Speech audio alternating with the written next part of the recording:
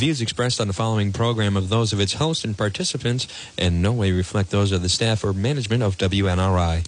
The time for empty talk is over. Now arrives the hour of action. It's time for the John DePietro Show here on News Talk, WNRI, 1380 AM and 99.9 and 95.1 FM. He's a special kind of sentinel. Mr. DePietro, who is in the eye of the storm. Suddenly, John DePietro became the story. Radio talk show host John DePietro. All right, here we go, folks. Good afternoon. The Power Hour has arrived. This portion of the program brought to you by K's. Remember, lunch, dinner, drinks in the lounge. Stop by K's. They're waiting for you. Well, as you know, tonight I will be attending. I can't wait. Right after the program, I will be headed to Manchester to attend the rally tonight. Folks, joining us right now, there's so much excitement in New Hampshire. Tomorrow, of course, the New Hampshire primary. And joining us right now, she is, in fact, the National Press Secretary for President Donald Trump 2020 campaign. We want to say good afternoon to Kayleigh McEnany. Good afternoon, Kayleigh. Hey, I'm doing great. Thanks for having me. Kayleigh, how much excitement is going on right now in New Hampshire, and it's all going to kick off and really come to a boil tonight with the big president's big Trump rally tonight in Manchester? Yeah, it's going to be huge. Look, we had a rally at the same venue, SNHU Arena, not too long ago, just a few months ago. And it was electric. It was over the summer, and it was incredible. There were literally thousands of people waiting outside. New Hampshire, of course, being a blue state, but a state that was just narrowly lost by the president. New Hampshire is winnable. We think that we'll take it in 2020. But yes, it was buzzing. People came from all over the Northeast Corridor last time, many of them Democrats, independents, first-time voters, people camping out. They camped out over the summer, and they even camped out last night. So it's incredible, the enthusiasm that we're seeing. Kayleigh, I follow you on Twitter. How old is that adorable little infant that you have with you? Tell us about your little child that's right there going with you everywhere, whether it be in Iowa or now New Hampshire. That's right. Well, she is literally, her name's Blake, and she is about 10 feet from me right now. And during these radio interviews, I pray that she does not scream. But she's an amazing little traveler. She's been on a campaign charter plane. She's been all, commercial jetliners. She's been on 7 or 8 flights going on the campaign trail with me, and she absolutely loves it. She's a great little traveler and a great little companion. And, hey, what a testament to the Trump campaign that they have empowered a new mom as their press secretary and allowed the little one to come with me. That is exactly right. Well, Kayleigh, everything right now is breaking the president's way between the job numbers, the State of the Union last week that was really phenomenal, and then the whole fiasco of the impeachment. I think more and more, and I'm also seeing, you're really seeing African Americans and different people. I think this is going to be much bigger than 2016, and at the same time, it's like a split screen. Boy, look at Vice President Biden may finish 5th tomorrow. Elizabeth Warren may finish 4th. The Bernie Sanders, as much as they're trying to stop him, he's a socialist communist, he may end up winning the New Hampshire primary. Kayleigh, the Democrat Party seems to be in complete disarray and meltdown.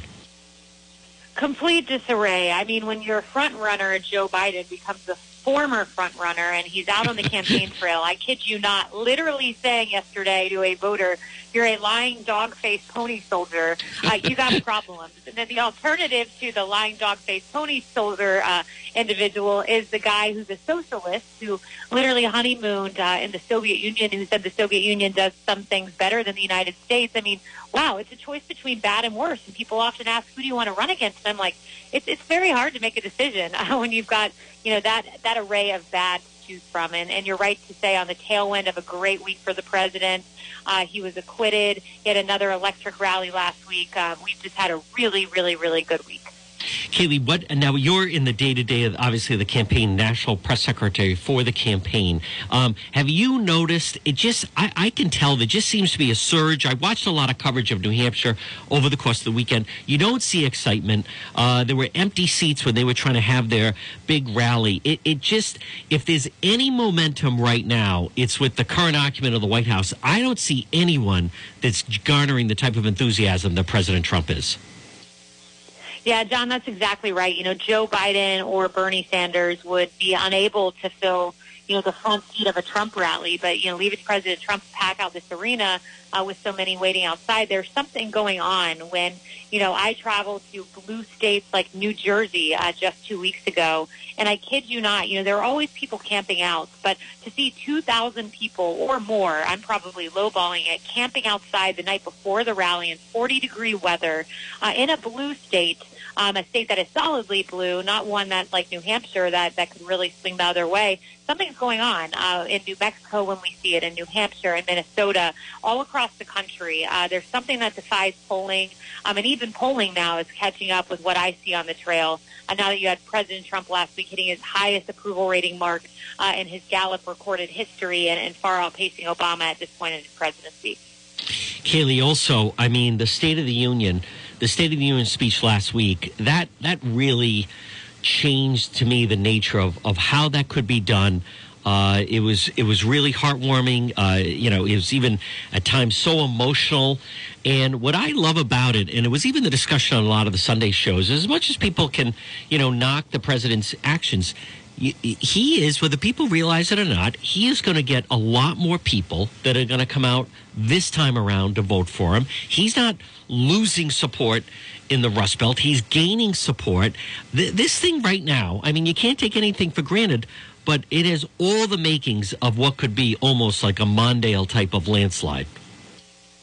Yeah, that's exactly right. I think you're spot on. That State of the Union really puts, in my mind, a clear contrast between what we're up against. The American people saw this amazing State of the Union, so optimistic, incredible stories from the American people, uplifting stories of redemption, all based upon the accomplishments of this president. You couldn't walk away but help feeling unified and together. And then you contrast that with Nancy Pelosi ripping up the State of the Union, containing stories of military heroes and much more. And I just think it crystallized in the minds of voters. We just heard an hour and a half from the president, unvarnished. We heard a lot of good. It's the direct opposite of what the media tells us this president is all about.